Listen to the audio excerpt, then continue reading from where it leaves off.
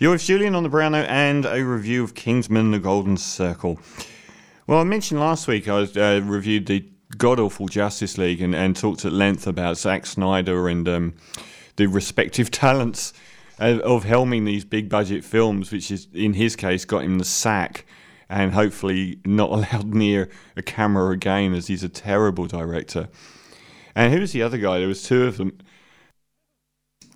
I can't remember what the other gentleman's name was, but he took over. And he seems to have gone downhill as well, a little bit. Matthew Vaughn, the English director, has done a lot better, I think, in recent times than those two have. He was initially a producer for Lock, Stock and Snatch, and directed Layer Cake was his first film. Not a very good film at all. Very much a sub-Guy Ritchie film. But Kick-Ass was a very refreshing film. And also a quite iconoclastic take on the whole superhero thing. I enjoyed it a lot. X-Men First Class, the X-Men reboot was brilliant. It was really, really well done. And Kingsman Secret Service, I thought was an excellent genre piece. And it's nothing like the movie John Wick, but they both kind of remade sort of... They were like boys' toys films. They just sort of dispensed with a lot of the stuff that you don't want and then just focused on what should have been almost a small audience film, but very, very successful. In that film, Colin Firth, who was superb, was a very, very hard man secret agent with borderline superhuman powers. And he took under his wing an oik, who was played by Taron Egerton, who was from the streets, and inducted him into this secret society of Kingsmen, who are these, they basically have their offices in like these secret tailor shops and the like of that, and they're all in this high society world, and they're an organisation that has existed forever. Not wildly original in that sense, but it was very original in the sense that it did whatever it wanted. It had obscene humour, obscene violence, and it was funny. It was very funny. And it was dynamic, and the action was good, and the story was good, and I really liked it. I gave it a great review when it came out. Well, Matthew Vaughn's returned with Kingsman: The Golden Circle, perhaps not surprisingly. A bigger budget and so on. It came out last year. I think it's now out on DVD, and it picks up where the last one left off, which is Colin Firth being dead, which was a bit of a nightmare because he was by far the best thing in it.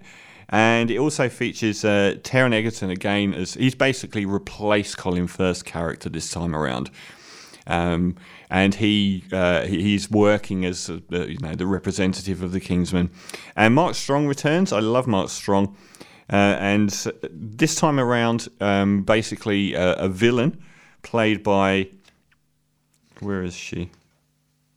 A very famous American actress, Julianne Moore. She plays an extraordinarily evil villain, and she takes out most of the Kingsmen, kills a lot of them. So now they have to go to the Statesmen, who are in America.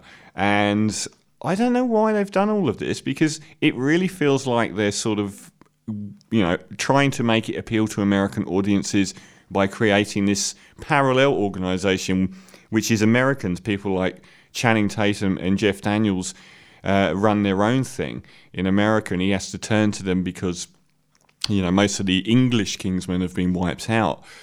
To no purpose at all. It just feels like they're doing it. The first film was really successful, so why do they need to inject all of this American into it?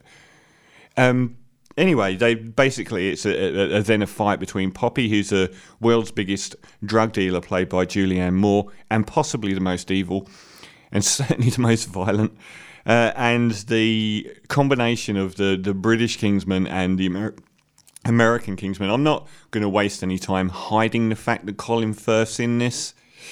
He didn't die.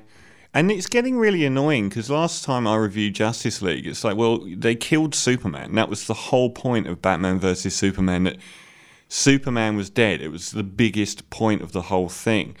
And they just brought him back to life as though nothing had happened. And that's what they do now.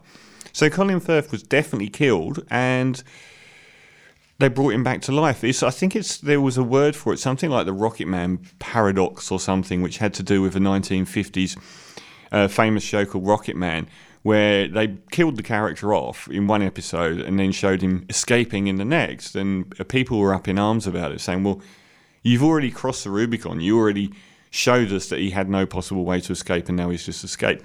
And it's kind of the same here. It's like Colin Firth was definitely dead. And they just sort of go, well, yeah, but we like Colin Firth. So do I, and I am glad he's in this film, but it's a kind of an annoyance when they kill off major characters and then just bring them back again. So he joins the fray, and I'm sure you can paint the rest of it out. Now, I love the first film. I really did. And Matthew Vaughn, I've found his modern films and his big budget canvases, he's done really good work with. I haven't had a complaint with any of those 3 films that I listed at all. I thought they were very good. So I don't know if this is American interference, and this would be so dumb if someone's a director has been an auteur and come up with this whole idea themselves. It's based on a comic book, actually, originally, but if they come up with this whole universe themselves and forced the production and everything in their own image and what they wanted, to then take something that's been really successful and just basically try and Americanize it as much as possible and change it to fit the American market, which already lapped it up. So this is absolutely... Like, I enjoyed this film, but I'd say it's a terrible film. It is very, very messy and uneven in tone, continually uneven, to the point of distraction. The Americans, the statesmen, there's just no purpose to them being in it. Channing Tatum arrives and he just may as well not be there. And I love Channing Tatum. I think he's been great in everything. They don't use him. They don't use his natural comic ability. As an action character, there's no real point to him even being in the movie. It's something along the lines of this drug dealer makes this drug that ends up... it's a narcotic, but it infects all of the other drugs that are sold in the world, so she's just basically killing everyone off with this tainted product. The violence is even more extreme than the first film. I don't really have a problem with that. Some of it's quite bad. They put like at least one person, maybe 2, in a mincing machine, which is pretty full on. And the moments with Julianne Moore I love, because she is just so evil and happily evil. And all of the stuff with her, and it's great. Then they've got this whole other part of the film, which is the character played by Taron Egerton, who's the star of it, the young star. He's now getting married to this unbearably posh woman that is royalty. And that whole relationship side of the film is a disaster. And again, completely pointless. I don't know why. It doesn't actually add anything to the story at all. It's not like they're involved in what's going on. They're all like, he sits around the dinner table with this very posh family and then goes off and does his superhero stuff. But it doesn't have any impact on the story at all. The American side doesn't really have much of an impact on the story. It's just a way of getting Colin Firth, because they've got Colin Firth. You know, they rescued Colin Firth somehow. He's got amnesia and they fixed him up even though he was already dead. But their involvement is pointless as well. It's a compartmentalised film. When Colin Firth and Taron Egerton are together on screen, it's perfectly fine. But lots of the other story elements are just like they've been filmed by different people. The tone is so all over the shop. It is literally like they've been filmed and written by different people. So I'm not sure what the story is here. It is a complete mess. I enjoyed it more than something like Justice League, which was also a mess, because it is at times funny, but I think I saw a review of it saying, what was it? The first time it was satire, this time it's farce. And it's farcical. It loses a lot of the edginess, a lot of the freshness is gone. A lot of the dynamic comedy is weakened. A reliance on high-octane mega violence is gone up, rather than the whole suave Colin Firth sort of thing. It's a much more sort of shooty outing this time around. There was a lot of action in the first film, but it was well balanced with the characters. And the scenes were good. And they're just silly. There's a lot of silliness in this film. It makes very little sense. So that's a real shame for me, because it seems like Matthew Vaughn is probably the person most at fault for this bit of a debacle, really. I did enjoy it because I kind of like the characters. I like Colin Firth. I like Mike Strong. I thought Egerton did a good job, but they knew to him this time. He went from being a hard-nosed street kid who was sucked into this posh world to pretty much a posh kid now, for some reason, who's dating royalty for no apparent reason.